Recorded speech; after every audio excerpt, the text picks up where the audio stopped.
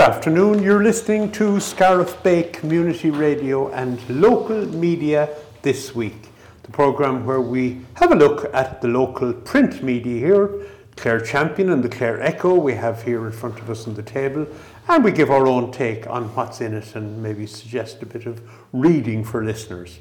Delighted to have most of our crew here today. John S. is unavoidably absent, so we haven't got him, but we do have Pat O'Brien, so you're very welcome, Pat. Thanks, Jim. And David Fleming, you're welcome back, David, after a week away. Afternoon, Jim. Hope you come back rested and relaxed. Oh, ready to go, Jim. Good.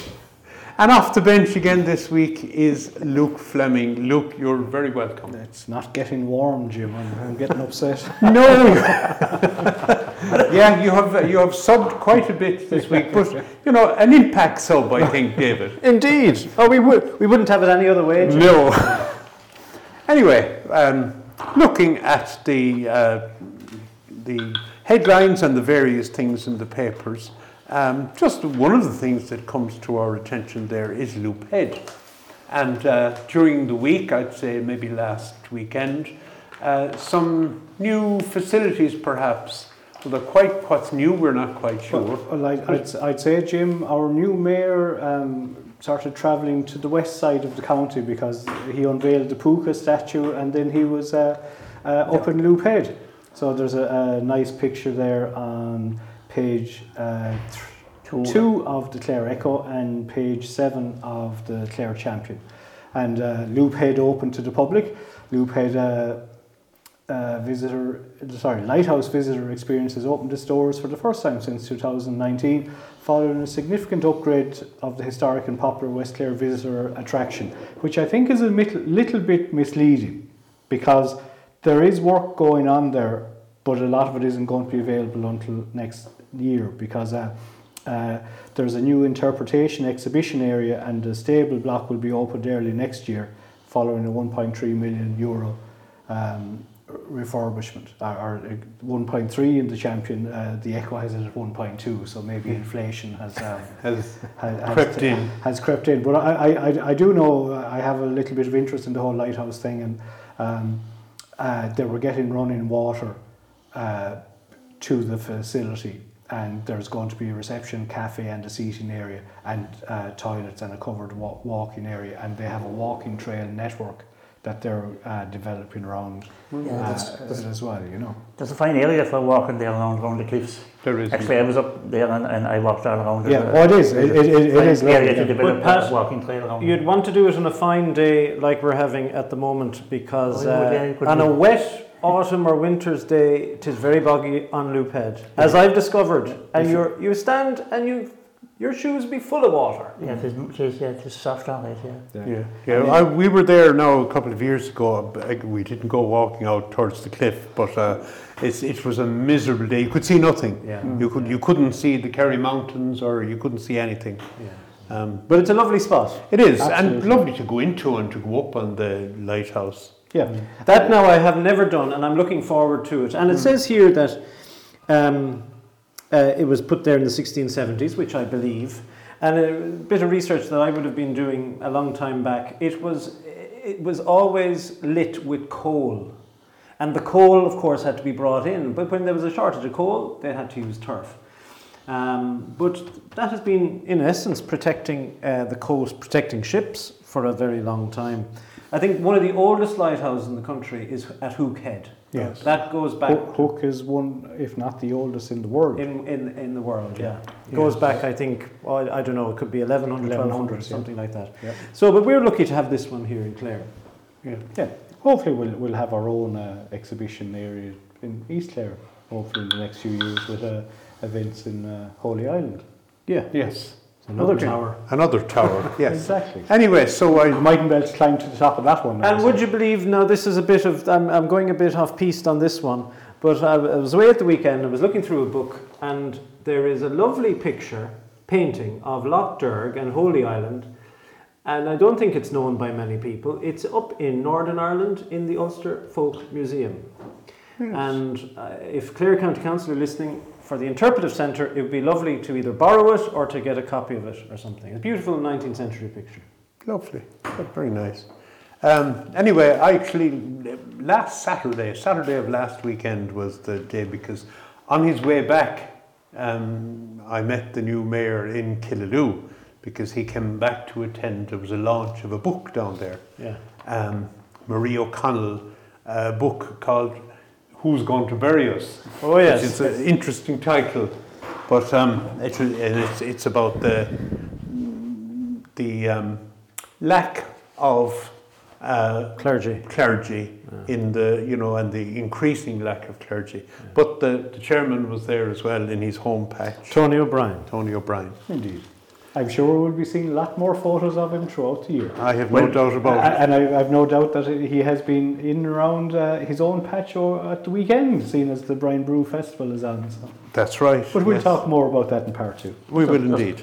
There's 10 full-time staff in Loophead Lighthouse following completion. Following competition initiated by the local authority 3 months ago. And it's expected this year the Loophead Lighthouse will open from July to end of September, and next year it is hoped that it can be extended with a possible reopening in April. If the tours season is still busy, the lighthouse may remain open even longer. So I suppose they have got money for the Vandeleur Wall Gardens as well, so they're going to do development there as well. Another place well worth visiting. Yeah. Yeah, and a bit of joint up thinking in that they're promoting the two of them together. So, and David, you will enjoy it when you get there, because I know the tours that they bring up to the lighthouse, I think, have a max of 12 people, so small group. And Oh, that's good. You'll see a nice view all going well. Well, I might make it my business to go down this summer. But just as you were mentioning all the places, page 19 of the Clare Echo has family days out in Clare, and Pat mentioned the Vandeleur Walled Garden. Craigenown is there as well. Aister Park is mentioned, Dromore Woodland Nature Reserve. Anyway, they're all listed there on page 19. Go out and get the Echo and have a look at them. Indeed. Okay, and then that's from a good news story to a less good news story, and that concerns UHL and the hospital. And I see in both papers, in fact, on page 10 of the Clare Echo and on page 1 of the Clare Champion, a letter from consultants, and the consultants have little or no confidence in the management, David. Yeah, well, this is not surprising, Jim, really. Dan Denner has the story on page 1, as you said, of the Champion, and they've obviously reached a tipping point. If they've had to write, the consultants have asked UL Hospitals Group Chief Executive Officer Colette Cowan to work with them to correct immediate problems so that this current, what they call intolerable situation for patients and staff is ended. In a hard-hitting letter obtained by the Clare Champion, the consultants expressed their deep concern in relation to patient safety in the hospital and the inordinate pressures, their words, that junior doctors are being put under at the present time to maintain acceptable clinical standards in the hospital. And so it's not surprising that I think one of the page 2, I think, have it, or actually both papers have it. 83 patients were on trolleys on Wednesday last. Yeah, but David, I said we've spoken ad nauseum about this, but if you look at the figures there, Pádraig has it on page 10, it says an 11% higher emergency department attendance in the first 5 months of this year. It's not comparing it to last year or the year before, compared to 2019, which would have been a normal pre-COVID. Yeah. Right? So that's 11% higher. Yeah. It's not sustainable, and it's not going to get any better. I mean, people will not going to get sick, and with a rising population, which we have, it's whatever it is, 6% increase. It's not fit for purpose. No, and presumably people aren't willingly opting to come into accident and emergency. No, I'd say they would prefer to go somewhere else or to tough it out. But they would. If you're in serious trouble if you have to go to accident and emergency. Yes. I note, we'll say our local TD, Deputy McNamara, has a few comments in it there at the end of Pádraig's article, and it's also alluded to in the Champion as well. He says, the government are not treating the matter as life and death, the Scariff native said while criticising the move of the Taoiseach to visit Ukraine. And then, with a bit of wit, referencing a Labour Party meeting in which Michael D. Higgins was absent, the late Frank Kluski said, if it was a choice between saving the world and the Labour Party, he would save the world because it was the easier option. Yes, that's a name from the past. Yeah, it says, it reminds me of this in the Taoiseach going to Ukraine, where he's going to have little, if any, influence. He can actually do something for health care here, and the whole point about it is none of them have done anything for health care to sort out the issues in health care here over, it's well over 10 years. I tell you, we're hearing about for the last 15 years. Since before they closed Nina and Tim. There was always Nina and Clare, I should say, Nina and Ennis. I said the hero that came up with the idea to close the emergency departments in Ennis and Nina without putting extra resources into Limerick. Now, fair enough if they decide to close them, but put extra resources into the main hospital. We go back to the whole centre of excellence. Well, it's certainly not a centre of excellence. I mean, the doctors and nurses do their best, Pat, I think, but if they're not given the resources and they can't cope with the numbers, the problem isn't the problem isn't the staff or the care you get when you go in there. That's not the issue. The issue is that when you're into the accident and emergency and the wait. And once you get past that, it's fine.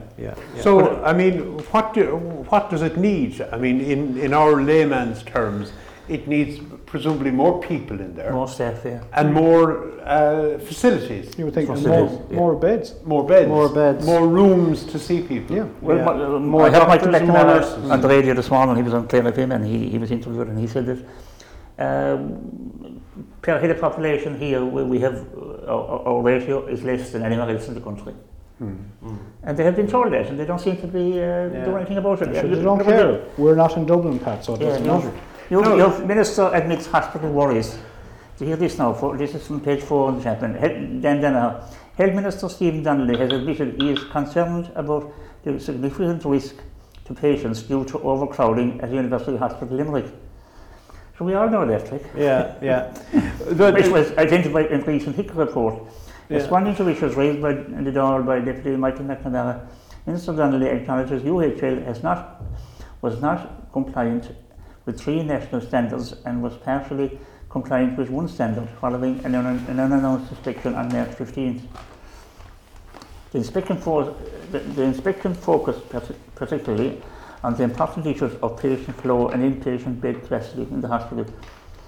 Respect, dignity and privacy for people receiving care in the ED and staffing levels in the ED. The compliance plan agreed by the University Hospital Limerick with HICWA to bring about compliance with the relevant standards contains short term within 3 months, medium term within 6 months and long term within 3 years actions. So, I don't know, that's But I wonder, if the hospital isn't getting the resources that it needs, is there a point in blaming the management? I mean, I said management are doing their best. The suggestion is that the management are the problem. Well, we'd like to hear maybe their perspective. We never hear from Miss Cowan, do we? So we've heard now from the doctors. The doctors have written to her saying, will you work with us to solve the problem? So that suggests, though, that the doctors believe that it is an administrative managerial and that they can maybe solve some of the issues if, I don't know, whatever they're looking for. Well, we'll keep following it anyway on this programme. Okay, moving on.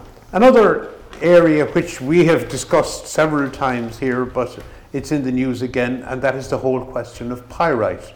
And during the week, the government, I suppose, bulldozed through a piece of legislation in a very short space of time, and many of the people who... Summer is coming, Jim. Yeah, Tensions Mount... I said they're heading for the beach. Tensions Mount as the blocks bill ran through. Fiona McGarry has the story on the front of the Club Champion, and it's in the Clare Echo there as well. Tensions between campaigners and political representatives have ratcheted up significantly this week as the Oireachtas moves to finalise the bill to underpin a new grant for those with defective blocks. On Tuesday, Clare's government TDs, Deputy Cathal Crowe and Joe Carey, voted in favour of a proposal to allow just 2 hours to finalise the draft law. The move has angered local campaigners who have sought 80 amendments. Campaigners themselves, meanwhile, came in for criticism from some members of the local authority. The Clare Pirate Action Group, along with campaigners in Limerick, Sligo, Mayo and Donegal, challenged councillors to declare their support for the amendments. A poster was then circulated on social media with X to the faces of those who had not responded by the deadline. So it appears there's a row going on between the TDs and the Pirate Group and the councillors. Isn't it funny, Pat, though, we read in the papers all the time about Deputy Carey, Deputy McNamara, Deputy Crowe, and they go out and they look at the houses and they tell us how bad it is and they give them their support, and then when the crunch actually comes, they vote, they stop listening to the Pirate Group, who wanted 80 amendments. Now, probably some of those amendments are off the wall and wouldn't ever be accepted, but maybe, some of them are valid and genuine.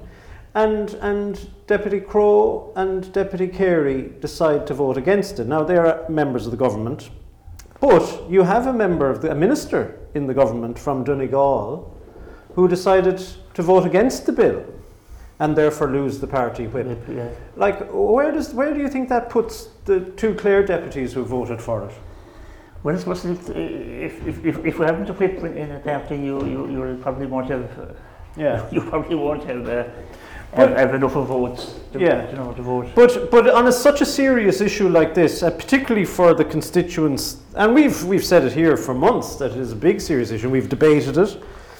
It's one of the biggest compensation schemes the country has ever embraced, and they've only got 2 hours. One of the issues is they've only got 2 hours to debate it in the Dáil on such a serious issue. Could they not have given it more time even? Not at all, because they've so much rubbish to be sort of going through that they haven't done for the last 4 or 5 years, that they sort of make a bit of a push to try and get a few things through for the summer. They're going off on holidays next week. Exactly. It's interesting, like we say, Fiona has written some great articles and has covered this extensively over the years, but I sort of notice a bit of there's a different tone between what's in, we'll say, the Champion and what's in the Echo. Like we'll say, in page 6 of the Champion, Deputy Carey raises CPAG bill concerns in the Dáil, which is the Clare, Clare Pirate Action Group. That's CPAG. But votes for the bill nonetheless. Yes, and it's pointed out that he first raised the issue of defective blocks in 2018. He said that while many aspects of the new grant were welcome, concerns remained. Whereas Pádraig Crichton in the Echo has, the header is anger over Dáil vote. Pirate Action Group founder disgusted by Clare TD votes. And if you read down through it, it's a little bit like now 26 of Clare's 28 councillors have responded, outlining that they would support their call for due time and consideration to the amendments, with 2 councillors who didn't give their response in the time. But the lady that is sort of, Martina Cleary, who is heavily involved in this, in this group, CPAG. She's the chairperson, yeah. Like, she told the Clare Echo that some councillors said, quote, they didn't like the tone of an email received from their group. Yes. Right?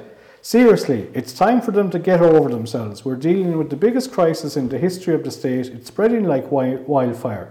The tone I'm listening to the walls of my house is more disturbing than any tone of an email I could put together. The tone of that is enough to be worried about, rather than briefing councillors what they should know to be talking about. Get over themselves. This is the devastation of people's lives. Now, back to the Champion, and we'll say Deputy Carey welcomes the increase of the grant going from 275,000 up to 420,000. But he appealed for extra time to debate and amend the bill, but still voted with the government, as they do. Whereas Jim McHugh and Donegal fell on his sword. Now, I would imagine Jim might be thinking about the next election to a certain extent. Yeah. But in fairness, this issue originated from Donegal. It did. Right? So I don't think it would be fair. And they are talking about running candidates in the next election. Now, the next election, it might be sooner than we think. Well, with that resignation or losing the whip, the government has lost its majority. It has lost its majority. It's now reliant on independence. But we're 2.5 years now into this government. So in theory, we're halfway through. We are, in theory, if the government survives. But as Luke says, they have lost their majority, but they are being supported by a number of independents and those people like Joe McHugh who will probably continue to vote with them and probably will come back into the party. But it does give independents like Deputy McNamara a little bit more leverage if they choose to use it. Yeah. Michael McNamara has their Barrister TD proposed amendments to Block's bill. Barrister and independent TD Michael McNamara has urged the government to pursue companies responsible for producing defective concrete blocks through the courts. The Scariff man has tabled amendments to the bill underpinning the revised homeowner grant. In a Dáil debate on Thursday, June 30, he said he is not happy to sign a blank cheque on this without knowing that the Minister will seek to recover some money from those who manufacture defective concrete blocks for profit and make huge amounts of profit with directors' bonuses and the whole shebang of not having the exchequer and not have the exchequer being the only entity paying for the huge damage that they cause. I think he's right. He's 100% right. That they should be chasing up the companies. But they should have been chasing them up first. Yeah. I wonder if this thing is, I know we've discussed it last week as well when we were talking about it, is this going to be so big and so overwhelming? Because we talked about it last week that some, started in Donegal, spread to Mayo, Clare.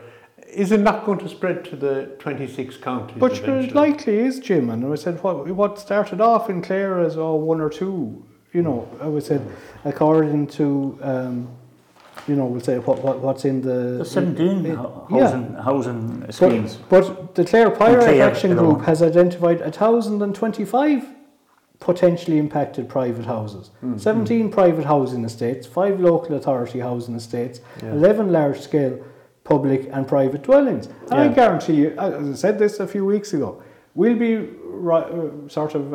reading about this in 6 months' time, and the only thing that will have changed is the figures have doubled.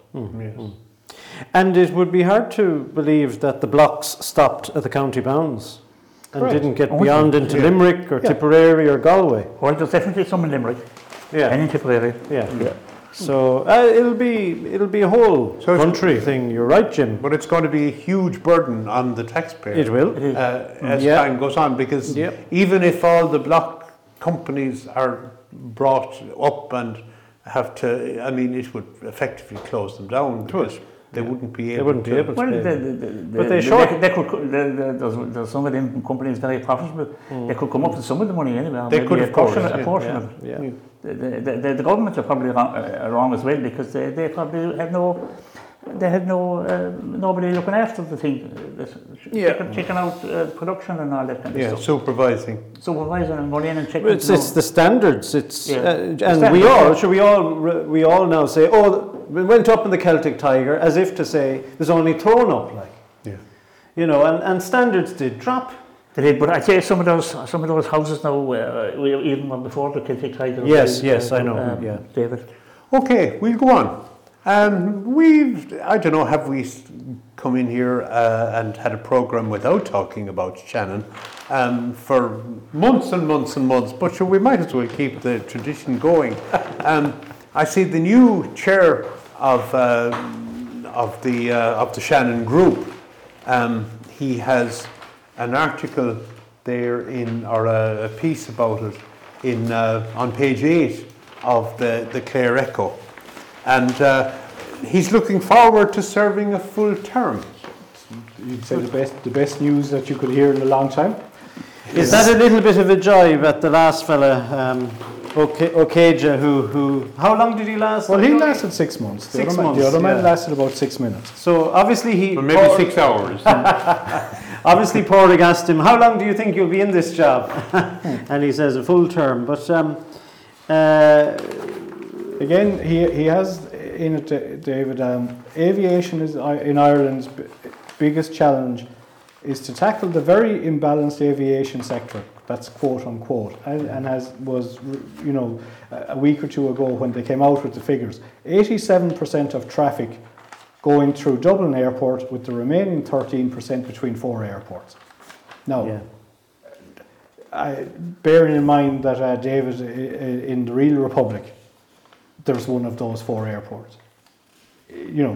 Which Cork being the second most populous county in the country. It is absolutely crazy. But it's typical of the lack of planning in this country. But you have a lot of people from the Midlands, from the West, but maybe Jim, the South Jim, who go to Dublin. Yeah, but Jim, they say what? A third, maybe slightly 40% of the population is in Dublin.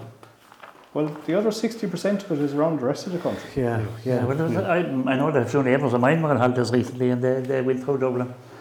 But anyway, outside of that, I was watching the golf. You had the golf down in the Irish Open was on down in Kilkenny. And then you had JP McManus 2-day event down in... JP was good for Shannon. He was. Well, 30 private planes came into Shannon with golfers. Tiger Woods and Rory and all those fellas came in. Well, funny you mentioned that, Pat. He's pictured there, and the private jet, presumably his private jet, Tiger Woods, with 2 Shannon police. The paper says there even that 30 private jets came in. Well, I saw them all right. I flew through Shannon last week on my way to London, and it was a breeze to go through Shannon. Now, I noticed the car park was full. The place where I parked, which is Park for Less, which is only €8 a day, very cheap, and the main car park was full, which I took to be a very good sign of Shannon.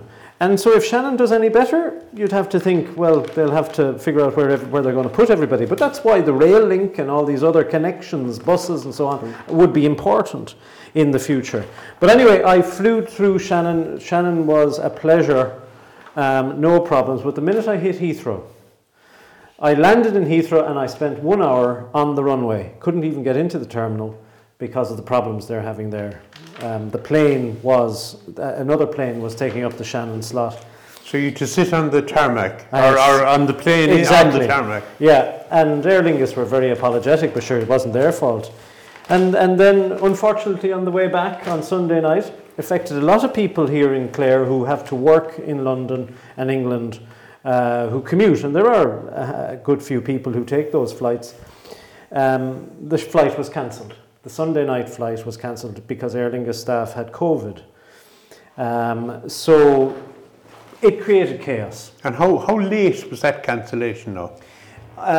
The morning, Sunday morning, an email, text message saying your flight has been cancelled. You've been rebooked for the next day. And so then I had to look for a hotel room. I had to figure out what to do. I had to work out the public transport. Finding a hotel room at short notice is quite costly. Now, there's all sorts of compensation there. But flying is extremely difficult at the moment, whether it's Dublin Airport or Heathrow. But and it is a matter of trying to catch up with the demand. So Shannon is the way to go. Shannon, start from a quiet airport like Shannon and try to go to a quiet airport. Well, the golf of the day I was on for 2 days on Virgin Media 2, and it was going out on the golf stations in America as well. And I was sitting there and watching. I watched a bit of it now on both days, but they had came up on television, and the fellow presenting the program, he talked about the Wild Atlantic Way, and they showed the Burren, and they showed all around Lahinch and the golf courses, and down to Kilkee and down to Loop Hill and all of that there. And I thought maybe Shannon should have an ad on that and include Shannon Airport in it, but Shannon wasn't on it when the World War Shannon on it. Yeah. Well, in the course as well, I know maybe JP hadn't much advertising, but you'd imagine maybe if he's staying a pint and they'd put an ad on the course. Yeah. And the same, and I was watching the golf down in Kilkenny as well, and there was no such thing as any advertising for the I think down there either. I think if people from the Shannon catchment area, the West, the Midlands, the Midwest, to the South, would say a little bit Limerick, if they all use Shannon, and I know you have bigger choice when you go to Dublin, that's probably part of it, but I mean, I would say certainly if people use Shannon and use it to the full, more and more flights will come from Shannon. But can I just say, the experience is much better, and if you can at all, why would you go from anywhere else if you could go from Shannon? Okay. Listen, we'll take the half-time break, then we've a couple of other things, but we'll move them over maybe to part two. You could just say, Dev's Dodge, we're talking about flying, and Dev's car, lovely picture there in both papers, I suppose, especially page 8 of the Champion, has found a permanent parking spot in Clare Museum, a 1947 Dodge car once owned by Eamon de Valera. And as David, as you said, resprayed for his personal use to black. Yes, it was, as I understand it, a maroon colour, you know, one of these nice rich maroon colours. You can almost imagine it. It was actually owned by Sean T. O'Kelly, who was the third president of Ireland, isn't that right? Or was he the second? He was the second. I think he was the second, yeah. And he obviously sold the car anyway to Dev, his colleague and friend. And Dev anyway decided the maroon wasn't for him. Yes. And so went for a more characteristically maybe black to look the better part maybe. So it's on display now in the Clare Museum, and you can look at it from outside because there's a nice big window there now. You can have a look in it. Lovely. Well, I remember back in 1967 and that Dodge drove up the hill of Scariff and it parked beside the market house. And who got out but Eamon de Valera. And I was there to welcome him at the time. And 1967. 1967. We were in school in the tavern. Lovely. The Merryman Tavern had a secondary school in it, and John S. was the headmaster, and we were all brought out because Dev was coming. And what was he here for? He was just here for it was only like a goodwill tour. A goodwill tour. I think he toured all the villages in Clare that time. He did. He went, because I remember him being over in O'Callaghan's meals as well. We were only young lads. The Valera was coming. It was a big affair. It was a big thing, yeah. I remember he had a fáinne. But the gold fáinne for Irish speakers. But the fáinne wasn't an actual gold ring. It was stitched in a kind of a gold ring, stitched into his jacket. You know, so he wouldn't lose it. And he would always be there. Or no one transfer it. No one from Scariff or the Mills would take it off him. Weren't you very eagle-eyed when you were young there, Jim? Weren't you? Pat, what are we going to play out with? Well, we've Jim. As the summer has arrived, we'll have a summer song. In the summertime, 1970, from Mungo Jerry. Absolutely brilliant. So perfect for the day that's in it today as we're recording. In the summertime, Mungo Jerry, enjoy it.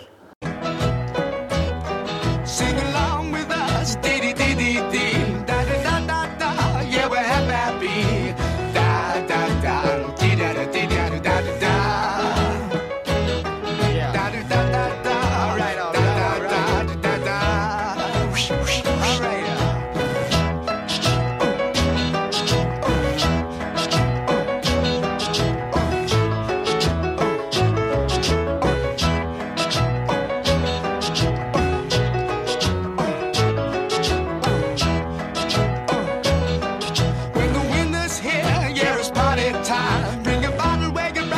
Soon be summertime and we'll sing again. We go driving or maybe we'll settle down. If she's rich, if she's nice, bring your friends and we'll all go into town.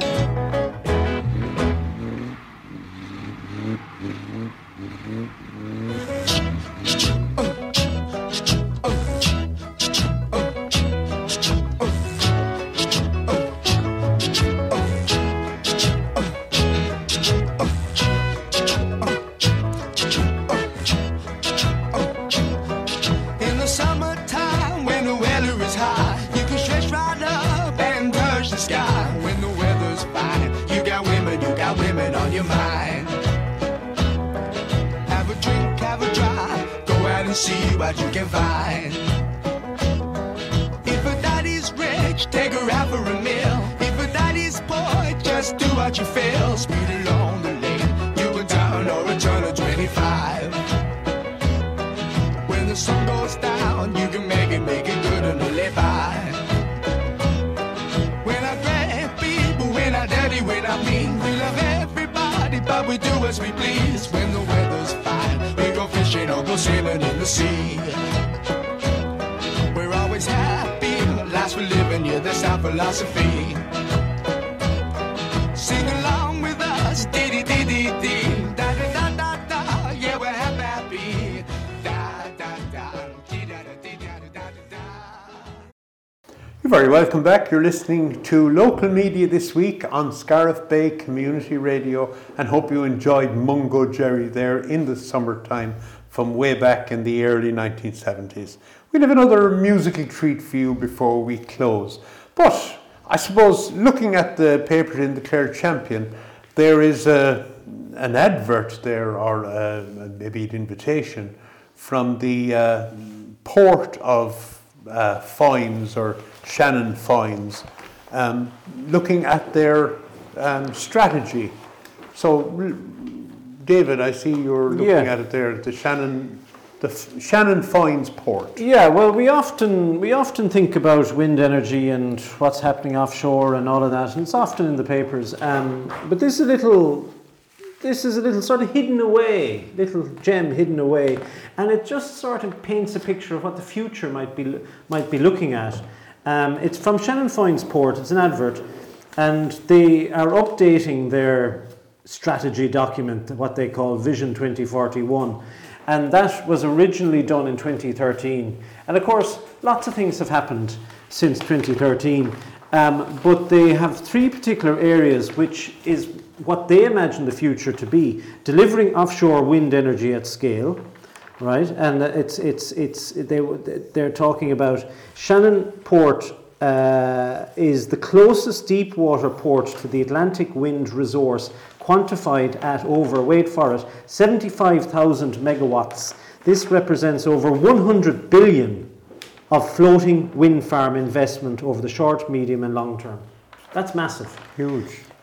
So they obviously have to plan for that, delivering floating offshore wind from the estuary at a scale that matches the potential will require significant port infrastructure development with sufficient deep water access, as well as ample space for both dry and wet storage. So they're obviously planning for that, for all of this equipment and everything else that comes with it. And then there are two other areas as well, but have a look. Anybody can make a submission if they want to the Shannon Foynes Port by the 15th of July. But it's interesting, I think, from the way what from my viewpoint is what they're imagining this great future to be. Well, I would say, David, it's private business actually has a plan, which is a lot more that can be said for our government. And I notice on page 16 of the Champion, Timmy Dooley is to the fore, and he says capturing offshore wind needs to be a priority for the government, of which Timmy's party has been in for the last number of years, but we'll leave that one aside. He called for Ireland to catch up with the neighbours on the matter. Quote, now in fairness to him, this government and the previous one, which they were also a part of, have somehow lacked ambition in terms of moving to floating offshore wind. While I accept there are projects on the east coast, the real opportunity is floating offshore wind. Ireland has the capability to export energy into boost parts of the country that have little in the way of industry.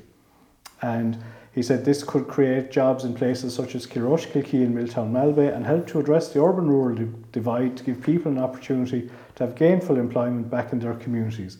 That is a win. Is it protecting the environment? Absolutely. Is it having a pop at geopolitics? Yes, because never again will we need to be depending on a dictator like Vladimir Putin or the issues in the Middle East or the Gulf or whatever.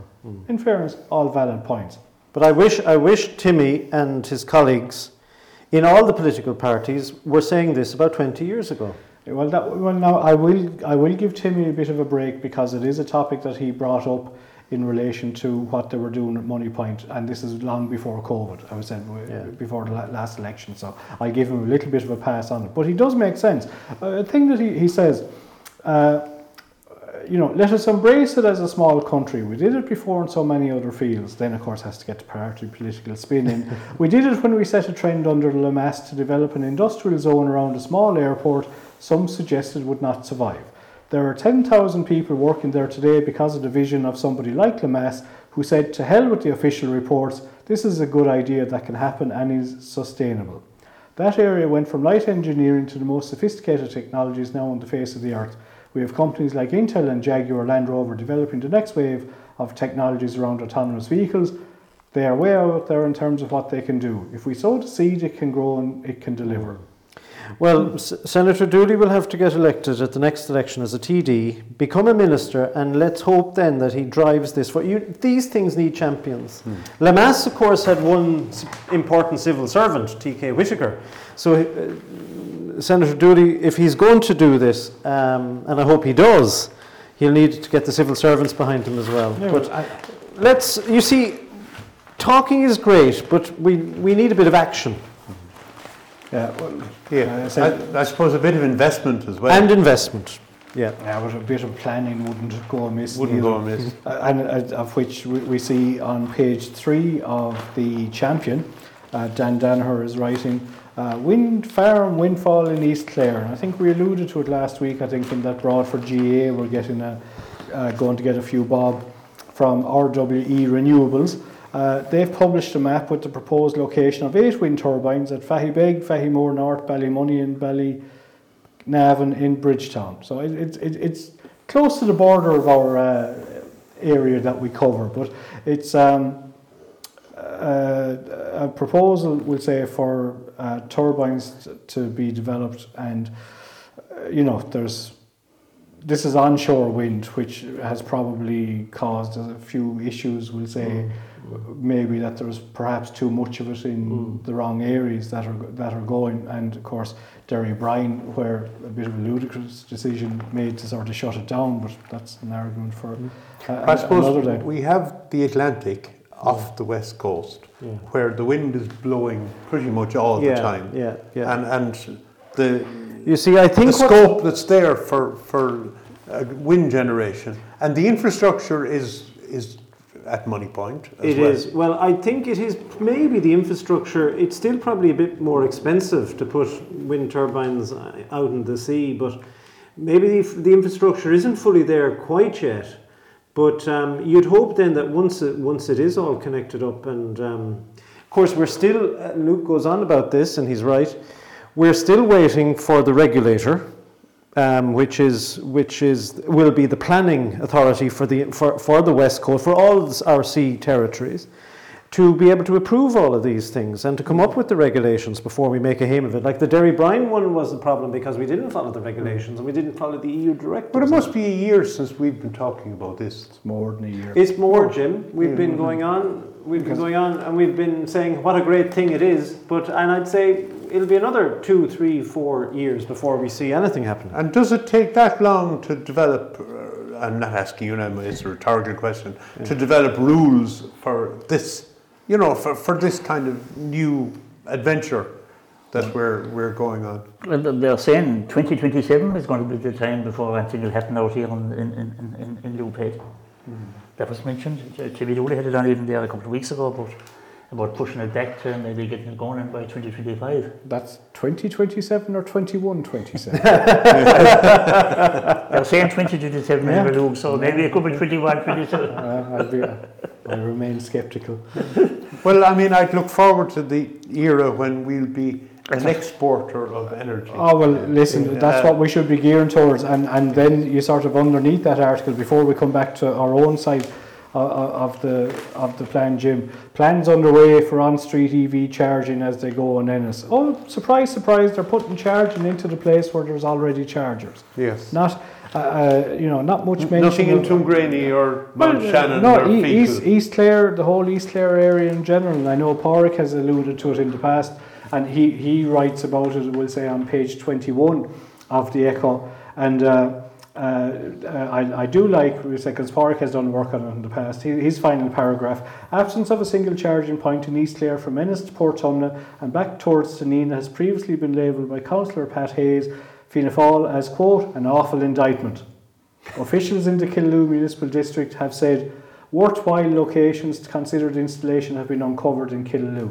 I'm sorry, I call BS on that. Okay. I said, did we not know they were there 2-3 years ago? I said, once I see action, Jim, that's what we're interested in. Words don't mean anything. Yeah. So, I'd say this thing here, Clare Colin Malay is calling for more of this, but this is kind of like the Dublin thing and the Clare thing in us. Yes, I know. It's all about putting them in us, but there's no word about putting them out of the country. Yeah. Next thing they'll be looking for water from O'Callaghan's Mills. That had never happened. Okay, Pat, there's a lot of housing in Tulla. There mightn't be any chargers, but there are houses being built and there are more houses in the planning stage at the moment. Yeah, the plan will see clarity on yet more Tulla housing development plans. Fiona McGarry has the story there. Plans to develop more private housing in the town of Tulla have generated some concerns locally and prompted the council to probe a number of aspects of the project. In May, Woodhaven Developments lodged plans for 36 new houses on a greenfield site close to Glebe House on Church Road. The company has already have permission to build 17 houses and a commercial centre nearby on the site of the former St. Joseph's secondary school. Tour plan of the latest plans will help to meet housing needs in Tulla, create 42 construction jobs and represent an investment of 3.75 million in the town. Within the window for public consultation, 4 submissions were made. Of course, there's a new development in Tulla, and they're just looking for clarification. And another development in Tulla. Yeah. I suppose Tulla is becoming a popular place, Pat. I think there's upwards of 100 houses built. There was 30 social houses going out on the Goth Road there, and there's that development in this secondary school, and then there's another one down below, down near the garden centre there. There's a development there as well, and there's planning permission for more houses around it as well. So. But in case you think Tulla's getting it all, Fiona also has a story beneath it which says green light for further Crusheen housing. 42 new homes on a site close to 1.7 hectares close to the village centre has been granted conditional permission. So 23 conditions associated with it. Your railway line or the bus connection there. Oh, for sure. Yes. I'd love to see Crusheen getting on. Yes. Maybe the railway station we would put in there at some stage. Get the people there first. Yes. Okay. We don't seem to be so lucky with housing developments back towards East Clare. No, again, it's a bit like the electric chargers.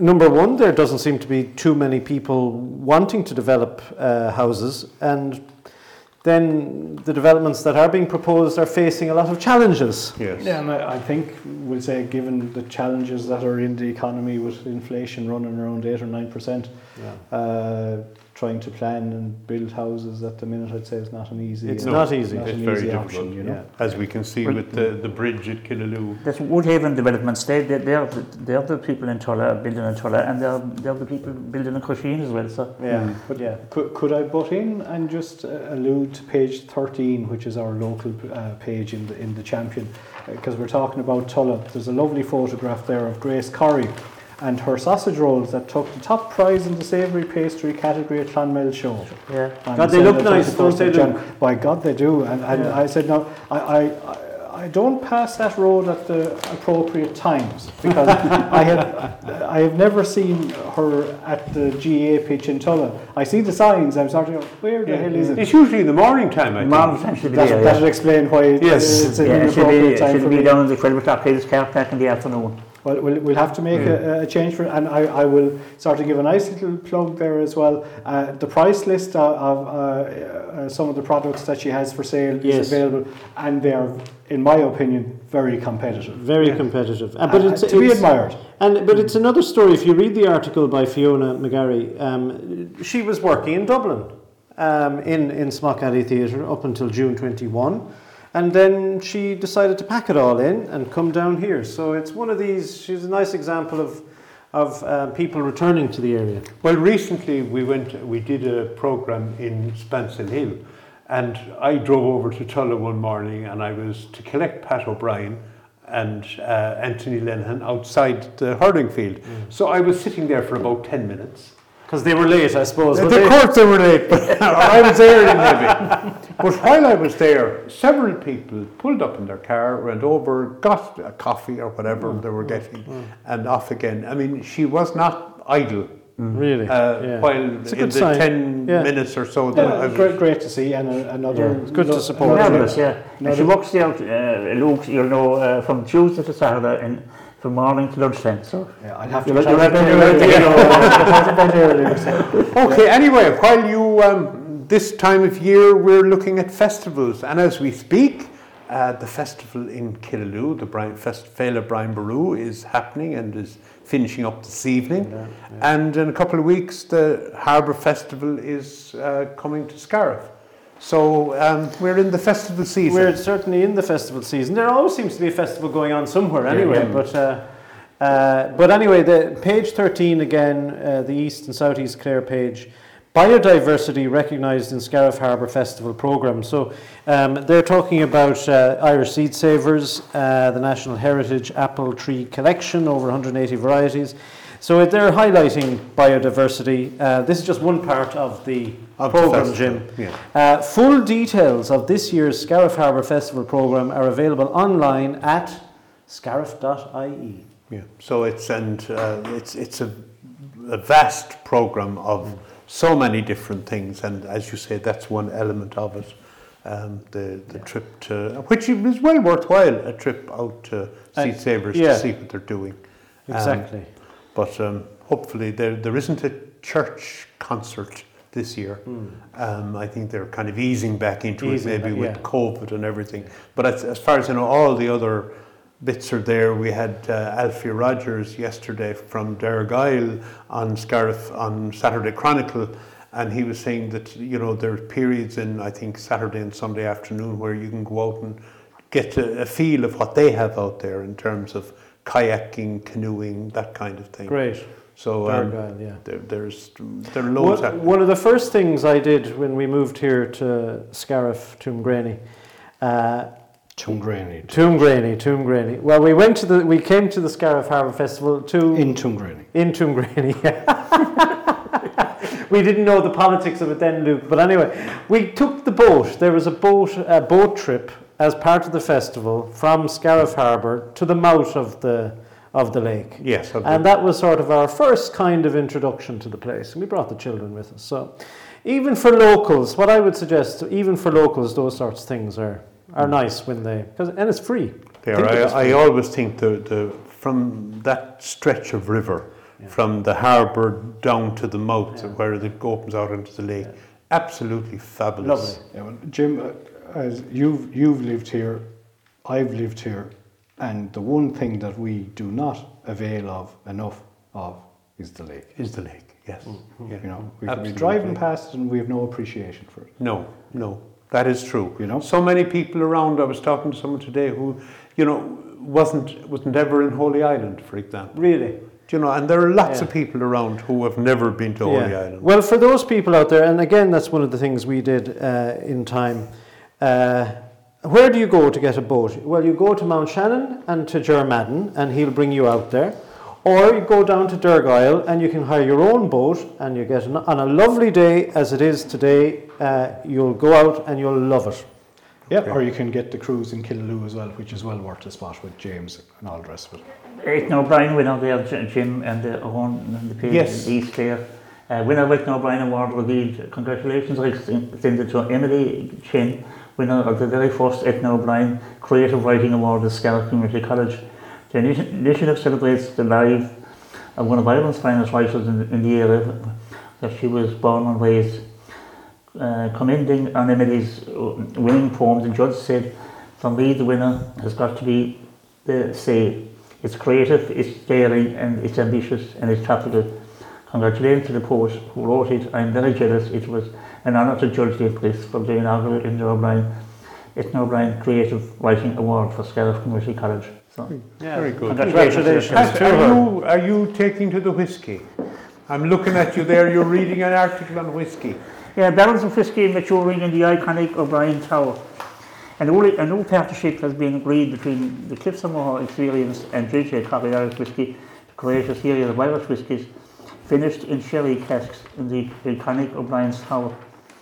Clare-based JJ Corrie have selected single malt, pot, still and single grain whiskies from around the island of Ireland to mature in 950 litre barrels within the tower, which was built by Sir Cornelius O'Brien on the edge of the world famous cliffs in 1835.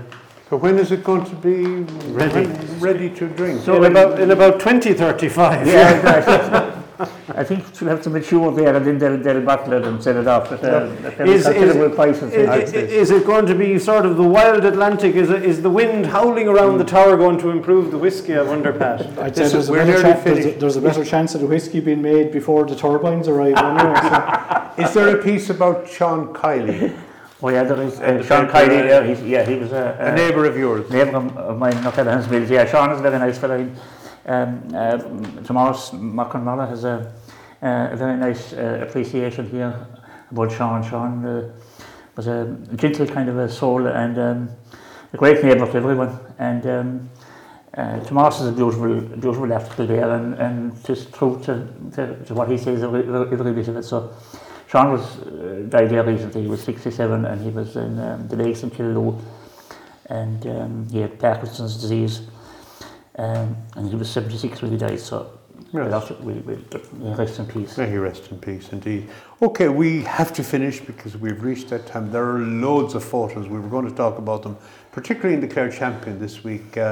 Pages of photographs, very interesting. Lovely photographs of everything from Croke Park, which aren't that lovely, but Willie Clancy, loads of Willie Clancy, photos, yes. yeah. There's dancing in Dancing for pleasure, yeah. Dancing for Pleasure. Lovely, lovely photographs.